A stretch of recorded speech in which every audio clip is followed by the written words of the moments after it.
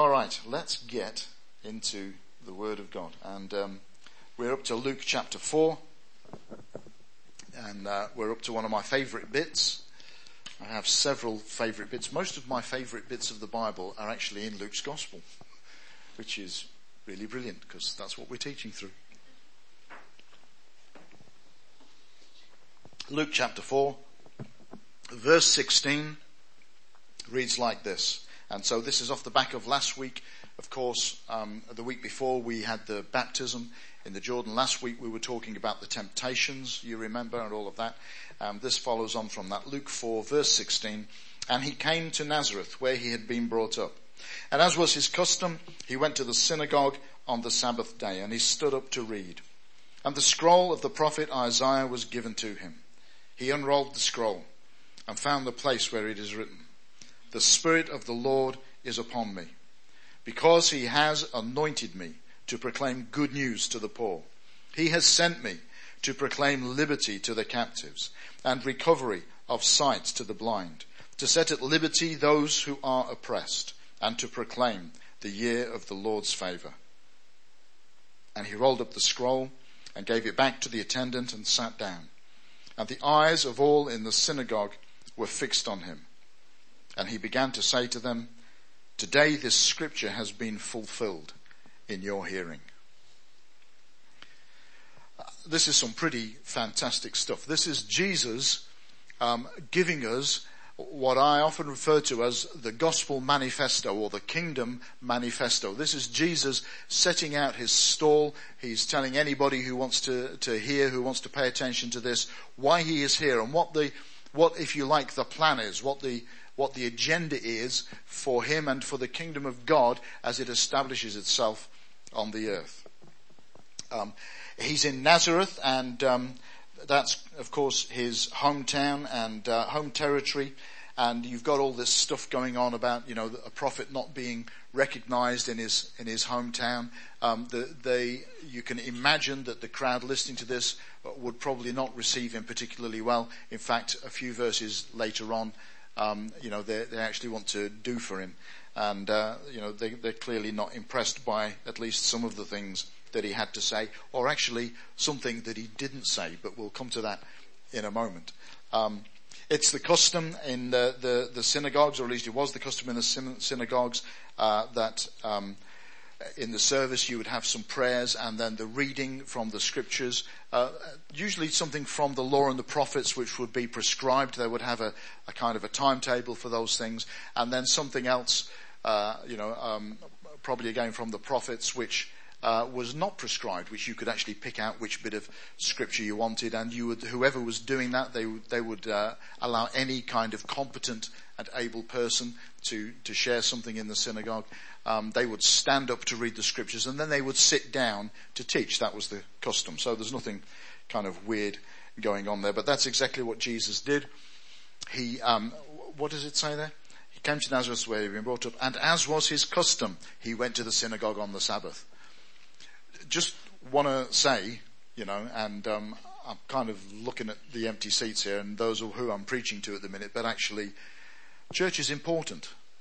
Jesus went to church. It was called the synagogue, but Jesus went to church every Sabbath. That was his custom. That's what he did. Because he understood the importance of being connected. He understood the importance of being together with believers. He understood the importance of coming together to worship God and to hear from the Word of God. And that's, if it was important for him, how much more important is it for us? Yes? So let's just log that and let's move on into the things that Jesus said. So Jesus quotes to us from the prophet Isaiah. He reads from the scroll where it is written, first of all, "The Spirit of the Lord is upon me." And Jesus' life was marked by the presence of the Holy Spirit. And, it's very easy. Before I really realized what was going on in John's Gospel, it'd be very easy to see Jesus doing things in Mark's Gospel, in Luke's Gospel. It would be very easy to see Jesus doing things and think, well, he did that because he was God.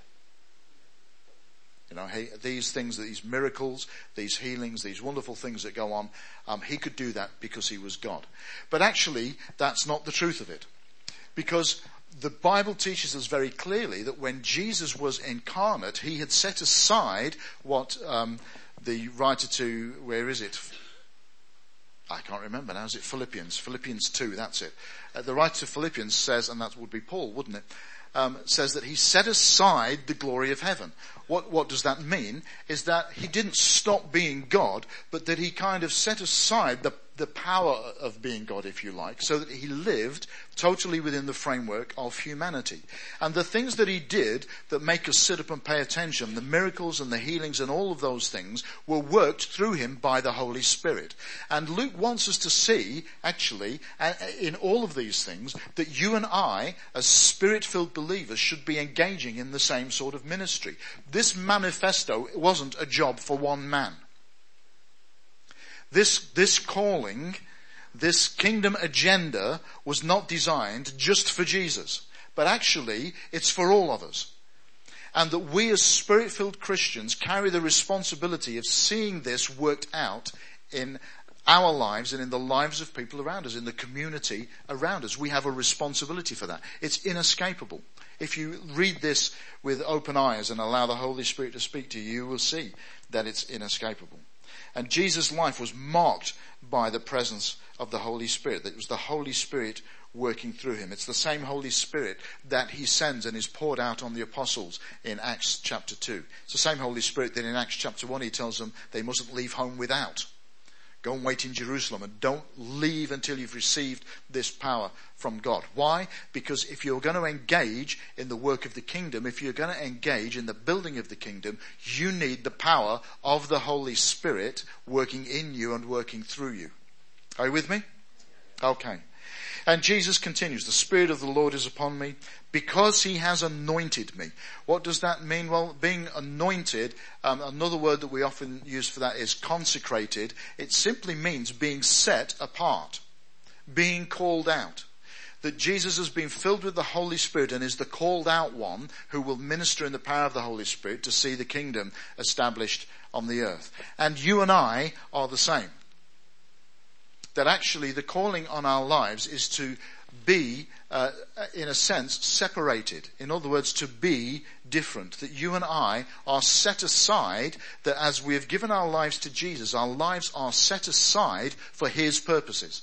Our lives are set aside for his work, for his agenda. Are you with me? Okay, do we understand that? Okay, because now we need to start living like that. That's the hard bit. That actually all this wonderful stuff that Jesus talks about, you and I should be engaging in that. It's not just the work of Jesus. It's not just the work of the apostles. It's not just the work of pastors. It is the work of every believer. That we are filled with the Spirit and we are anointed. We are set aside. We are consecrated for the work of God.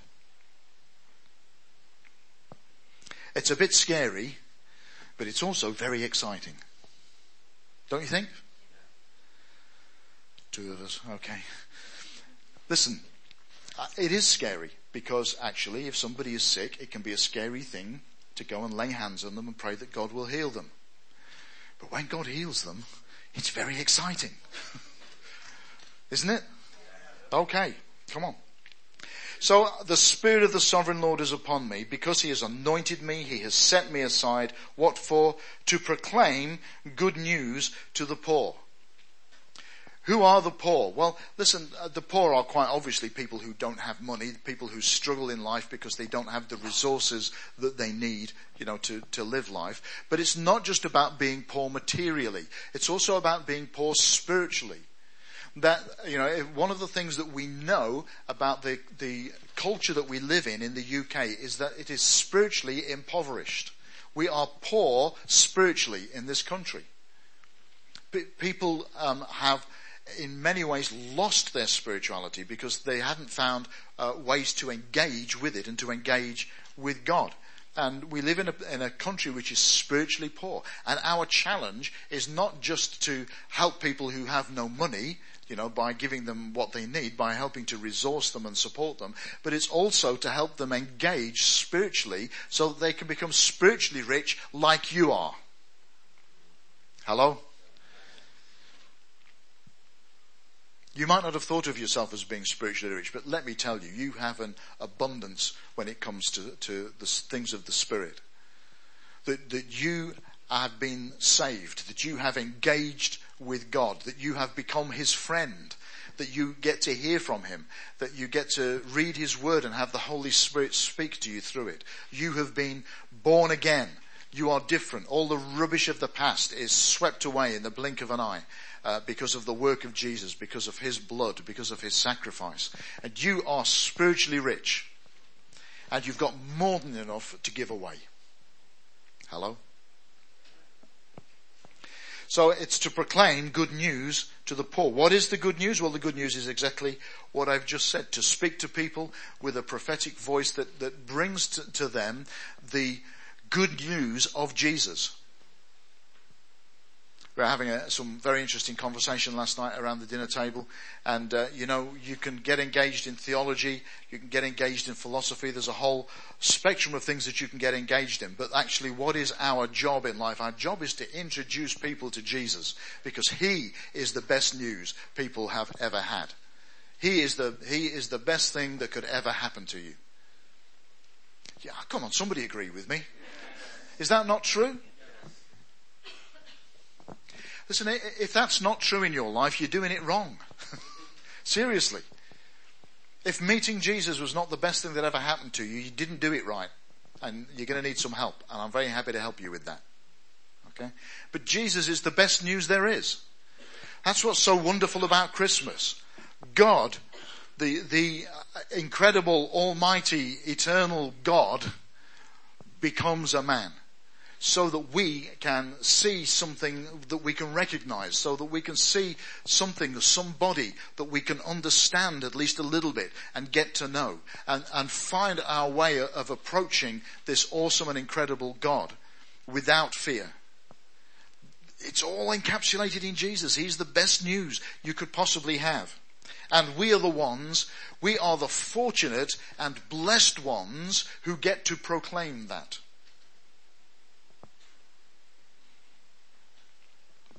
Proclaim is a very interesting word. And I'm going to come to that a little bit more in a moment. So we are called out. We're the ones to proclaim good news to the poor. He has sent me to proclaim again, liberty to the captives. Now, so who are the captives? You know what it means to be held captive. It means that somebody exercising a superior force has inhibited you somehow, has stopped you from being something, or stopped you from doing something, has put you in a prison, has chained you up. And we need to see that as not just a physical thing, but a spiritual thing as well, that many people are spiritually held captive. That's why we are living in a place which is spiritually poor, because people's spirits are held captive. They're bound up, principally, let's be straight about it, by sin. Principally because of the things that they do. And they need to find the keys to that jail cell to break out. And it's our job to proclaim liberty to the captives. I looked up that word captives in the Greek. I'm not even going to try to pronounce it. But it literally means a prisoner of war. Isn't that interesting? It means a prisoner of war. In other words, that you and I are involved in a battle. That we have an enemy. I don't like to spend too much time talking about the devil, because I don't want to give him any foothold or any glory, but the fact is, he exists. And we are in a battle. We are locked in a battle with him. And people who don't know it, perhaps unwittingly, perhaps some people knowing it and on purpose, have got themselves into all sorts of trouble and bound up and chained up by the devil because of the way they have lived their lives, because of the things they have done and the things they have said, and very often because of the things they have thought. And we get the privilege of unlocking the cell door.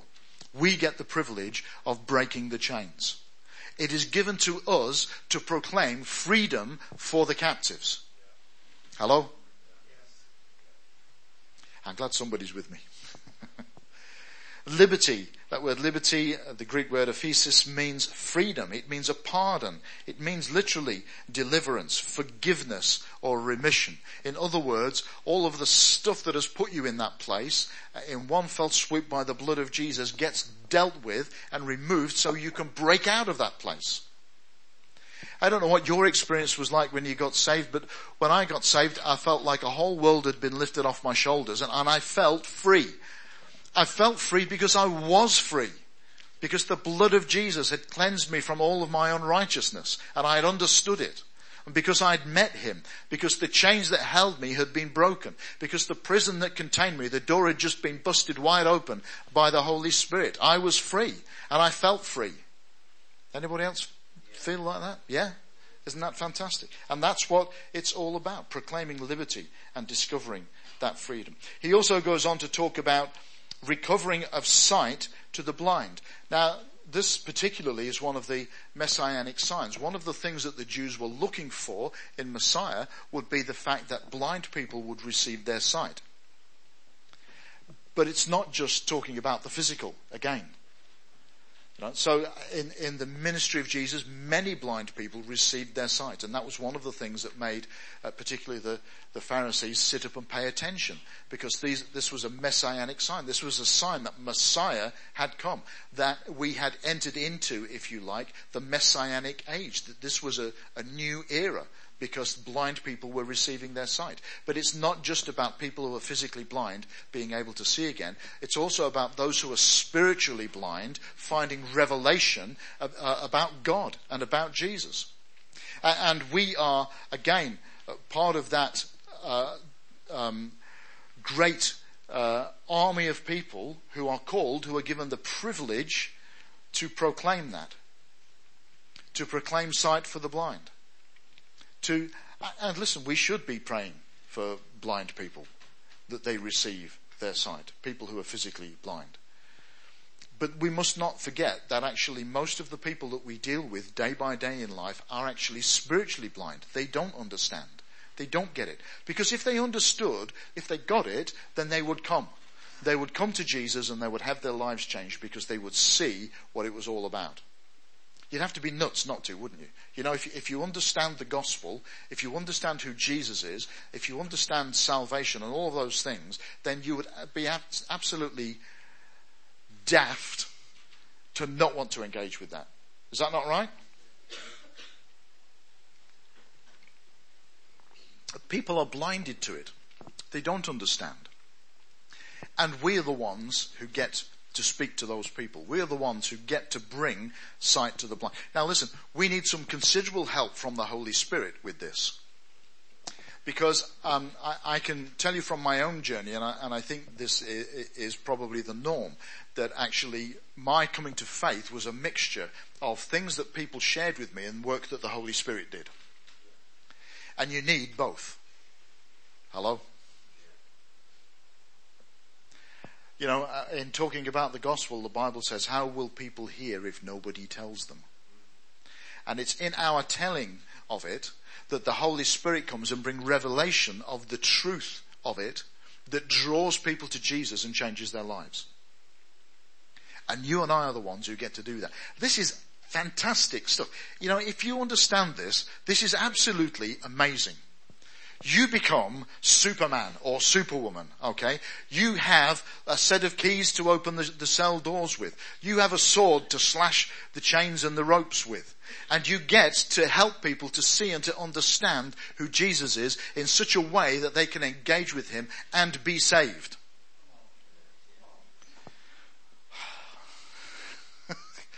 Come on. This is brilliant. This is incredible. This is the most insane privilege you have ever been given. You get to set people free. You are filled with the Holy Spirit. You are empowered and anointed, set aside for this work. You get to do it. You get to be the one that leads people into that life-changing experience that changes their life for eternity. Hello? It's incredible. He carries on to set at liberty those who are oppressed. Oppressed in this context means those who are bruised those who are crushed, those who are struggling, they are the oppressed. And you don't have to look too far to find people who are oppressed. Pop into the food bank Thursday morning. We'll introduce you to quite a few people who are oppressed. They're beaten up. They're bruised, for all sorts of reasons. Go and talk to your next door neighbour. They're probably oppressed. Life has smacked them about a bit. Some of it was probably their own fault. Guy who lives down our street, he lives 3 or 4 doors down from us. He's in his early 70s. His wife died last week. They've been together since school days. And last night, when we were going home last night after a wonderful dinner at Wendy's house, and I recommend going to Wendy's for dinner, so if you queue up afterwards to make your appointments, because she's a great cook. It was quite late, and we parked up right at the bottom of our street, because you can't park on our street. And he was out walking the dogs, and so we're probably 5 days on from his wife's death, and he's only just got to the place where he can actually string a sentence together. And we stood and chatted with him just for 5 minutes. This man is bruised. He is crushed. His lifelong partner is gone, and he really doesn't know what to do. He needs Jesus. Hello? He needs Jesus. Because he's not going to find peace anywhere else. Because the world hasn't got the sort of peace that he needs. Do you understand? And we're the ones who have the privilege of sharing that. We're the ones who have the privilege of talking to people about all of that, to set at liberty those who are oppressed. And then he says this wonderful phrase, to proclaim the year of the Lord's favour. So let me just help you to understand this a little bit. When the Bible uses language like this, it's not always quite what you think. So a year doesn't mean 365 days. Okay? It means, when it talks about the year of the Lord's favour, it means we have entered into a new era, a new period of time. Okay?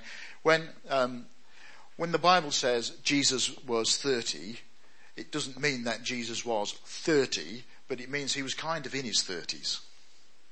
Are you with me? So then it's not kind of giving you that, it's not like a nailed down specific, that's it. Because otherwise we're in trouble, because it's more than a year since Jesus said that. Okay? It's quite a few years since Jesus said that. But he doesn't mean, a calendar year the way we would think about it, but what he means is we've entered into a new season. We've entered into a new time. We've entered into a new era that Jesus has ushered us into a different place to where we were before. And that place is the season of the Lord's favour. In other words, the time when God will look kindly upon us. The time when God will do all the things for us that we've been unable to do for ourselves. The time when God will come and save us and help us and heal us and restore us and do all of those things. A period when God will lean over heaven's balcony and have a proper conversation with us. Are you with me? It's the year of his favour. It's kind of reminiscent of the year of Jubilee, which happened in Bible times every 50 years. And when the year of Jubilee came around, everybody's debts were forgiven, were written off. In Jubilee, if somebody owed you money, you had to let them off. So if you were going to lend somebody money, you didn't do it the year before Jubilee. Because you got to Jubilee and it's all gone. But what a wonderful picture. The year of the Lord's favour. The time when all debts are forgiven. When our unrighteousness is written off because of his favour. Incredible stuff. And then you've got the bit that Jesus doesn't say, because there's another verse that sits on the end of that passage in Isaiah. If you look back to where you find it in Isaiah, It talks about the year of the Lord's favour, and then it talks about, and the vengeance of our God. Now, this is why I think Jesus got some backlash in the synagogue having read these scriptures, because he didn't read that bit. He stopped at year of the Lord's favour. He didn't read and vengeance of our God. Why? Because he wants people to understand that whilst God will have his day and will have his vengeance, actually we're in a season of the Lord's favour. We're in a season where that is stayed so that we can get to know God, so that we can deal with the stuff we need to deal with. But you see, if you were a committed and faithful Jew, one of the things that you would understand about the vengeance of God was that it wouldn't be on the Jews, it would be on the Gentiles. The Gentiles are the ones that are in trouble. You know, when Isaiah's prophecy comes true, we're all going to be the ones standing in the favour of God, and the Gentiles are going to get a good bashing. A lot of them. Are you with me? And so when Jesus doesn't read that bit, it's quite clear, and certainly if you put it alongside the other things that Jesus says, that he doesn't think it's time for Gentile bashing. And the Jews would have been a little bit upset about that, because they've been waiting for this for hundreds of years. That for hundreds of years they've been waiting for Messiah to come, for the prophecies of Isaiah to materialize, for them to be restored to their rightful place as nation number one, and for everybody else to get put in their place as those who will serve us. That's what they were waiting for. That's what they were looking towards. And Jesus doesn't give it to them. And that's why they're not happy.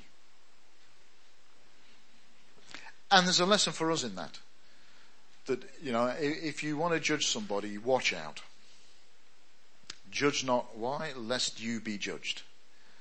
It's not the time for judgment. It's the time for grace. It's the season of grace. It's the season of favour. It's not the time for as far as I'm concerned anyway, for telling people you're going to hell.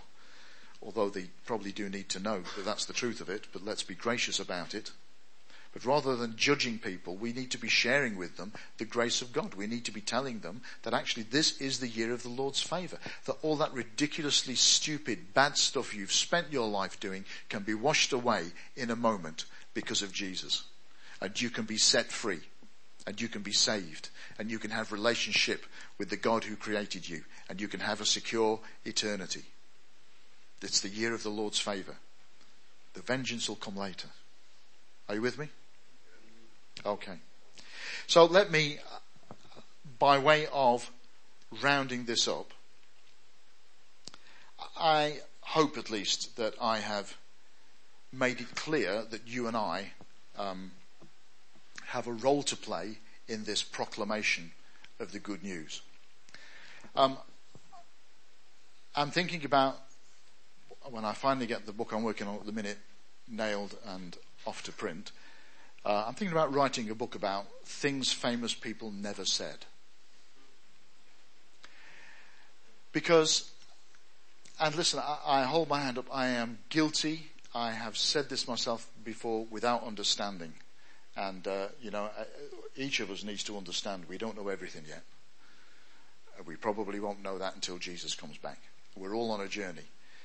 But this whole thing about, preach the gospel, and if necessary, use words. I have come to understand that's complete and utter rubbish.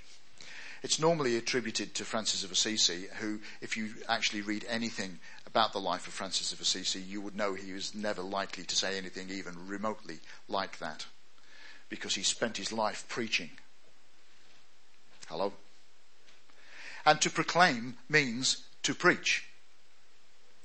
And whilst it's really important that we give ourselves to the work of looking after the poor and the marginalised and those who are struggling and those who are oppressed, and do whatever we can to make life better for them, they're not going to find Jesus if you don't tell them about Jesus.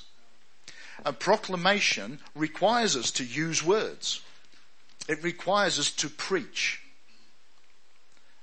And let me say, to preach to, not to preach at. And there is a difference. We're not called to get on a soapbox, tell people how awful they are and how good we are and that they should come and join us. Hello? I had a really interesting conversation post Nativity next door this week, because some of the parents who were at the Nativity up the road came back in here for a coffee afterwards, and I'm sitting talking to one lady who's been in the cafe occasionally, and I've had some very good conversations with, and she asked the fatal question. She said to me, she said, you've been doing this for a while. How did you experience the call into ministry? I'm like, okay, you asked for it. And I was able to share with her. So for me, my call into ministry was the day I got saved. And actually, whether that had been my experience in terms of my understanding or not, actually theologically, that's the truth of it. I was called the day I got saved. I was called to ministry the day God put his hand on my life and revealed Jesus to me. That's when I was called. And so I gave her my testimony. Now, I didn't at the end of it say, and you need to repent, so do you want to get down on your knees now? Miserable sinner. Because she's not ready for that yet. Our preaching has to have some sensitivity. We're not preaching at, we're preaching to. We're preaching to with an agenda. Our agenda is to draw them lovingly and gracefully to Jesus. Hello? So it does require sensitivity. We do have to think about timing. We do have to think about the language that we use. We do have to think about, how we approach all of this and how we pick up the conversation and keep the conversation moving. We've got to think about all of those things. We've got to be gracious. We've got to be sensitive. But we've got to do it. Hello? It's not an optional extra. We are going to scrub the phrase, preach the gospel, and if necessary use words, completely from our language, from our memories, from our psyches. It's gone in the name of Jesus, because this morning we are going to realize that actually we must use words, because if people don't understand, they won't accept. If we don't tell people what the gospel means, they're not going to engage with it. We just become the really nice people at the Haven, and I've heard this said already, the really nice people at the Haven who gave me a food parcel. The really nice people at the Haven who gave me a hug when I was absolutely wrecked because my auntie had died. The really nice people at the Haven who provide some free space for our kids to enjoy themselves in and sell us a really nice cup of coffee that doesn't cost us very much when we come in. The really nice people at the Haven who put a great kids club on or have a nice mother and toddler group. Those really lovely people. That's who we become. And whilst that's really nice and wonderful that we're the really lovely people who do those things, it's a few steps short of what we're called to. Because the people need to realize why we do these lovely things. They need to know that we do this because we're serving a God who loves them and wants to get to know them. A God who wants to change their lives. That's what we're called to. That's the challenge to us. We must use words. We must use them carefully. We must use them sensitively. We must use them gracefully, but we must use words. We must tell people. That's what proclaim means. To tell, to speak, to preach. We must tell people the good news about Jesus. We must tell them that he loves them. We must tell them that he can deal with all the issues and the problems and the dark stuff in their lives. We must tell them that he can give them peace. We must tell them that when we get to the place where we, understand the language and that sort of thing, we must tell them that he will save them if they turn to him. We must tell them. Now listen, it might take a long time to tell them. It might take a long time for them to get told. Okay? It took my dad 27 years to get told. There was me and my four sisters, who were for 27 years sharing the gospel, talking about stuff, answering questions. It took 27 years for him to get saved. But we used words. I mean, obviously he's examining our lives as well to see if our lives match our words. And there's a challenge. But we used words.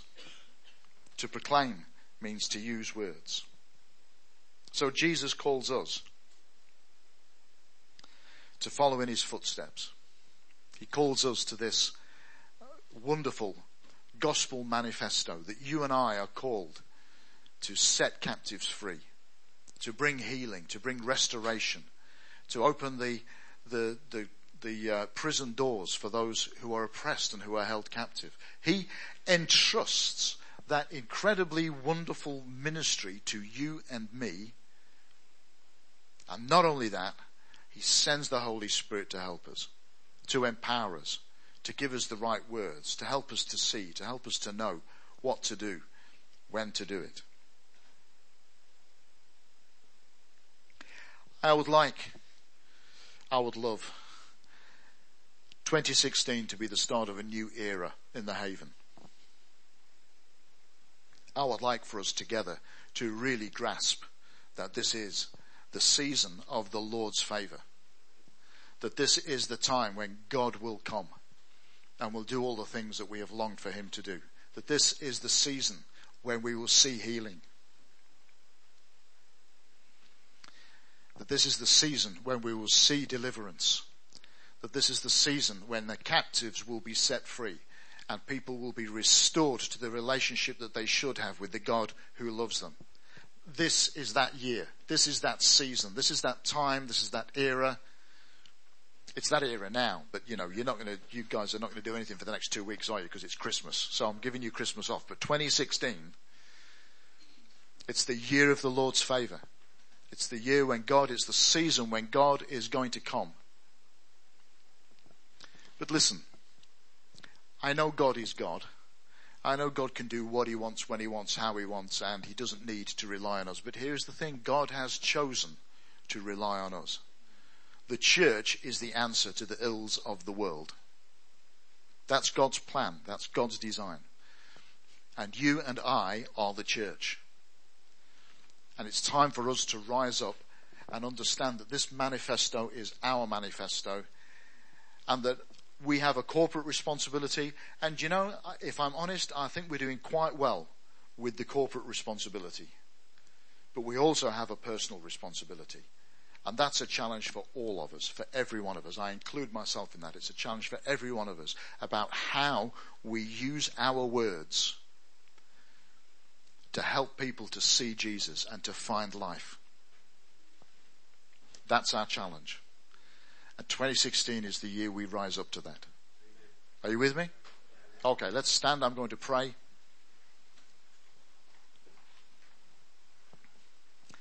I'm going to ask God to help us because we're going to need it.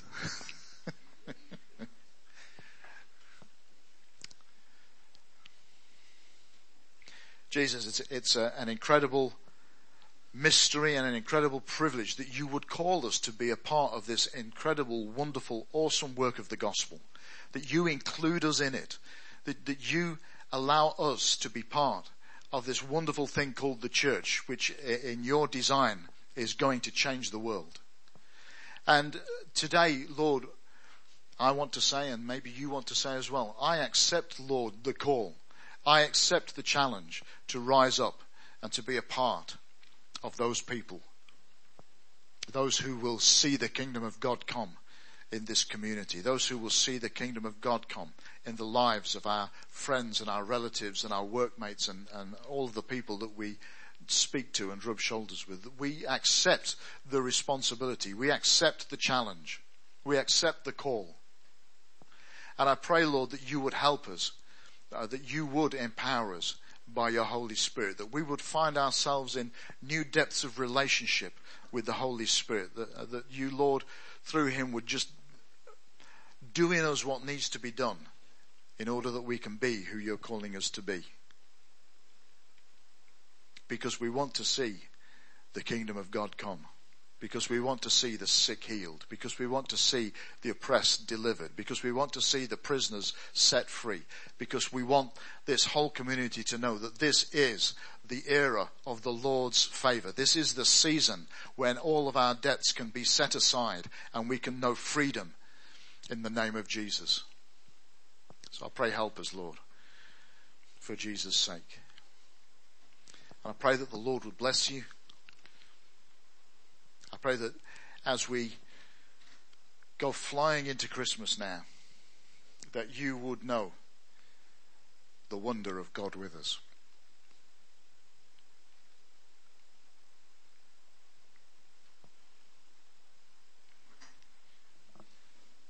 That you would understand something new, something fresh, something deeper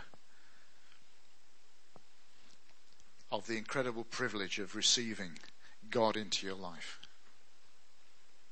And that as you experience that you would be enriched and strengthened and empowered. That you would be filled with vision and expectation and faith. And that you would know firsthand, deep within yourself, the wonderful, supernatural, everlasting peace of the living God. I pray that God will bless you and do you good. In Jesus' name. Amen. Amen.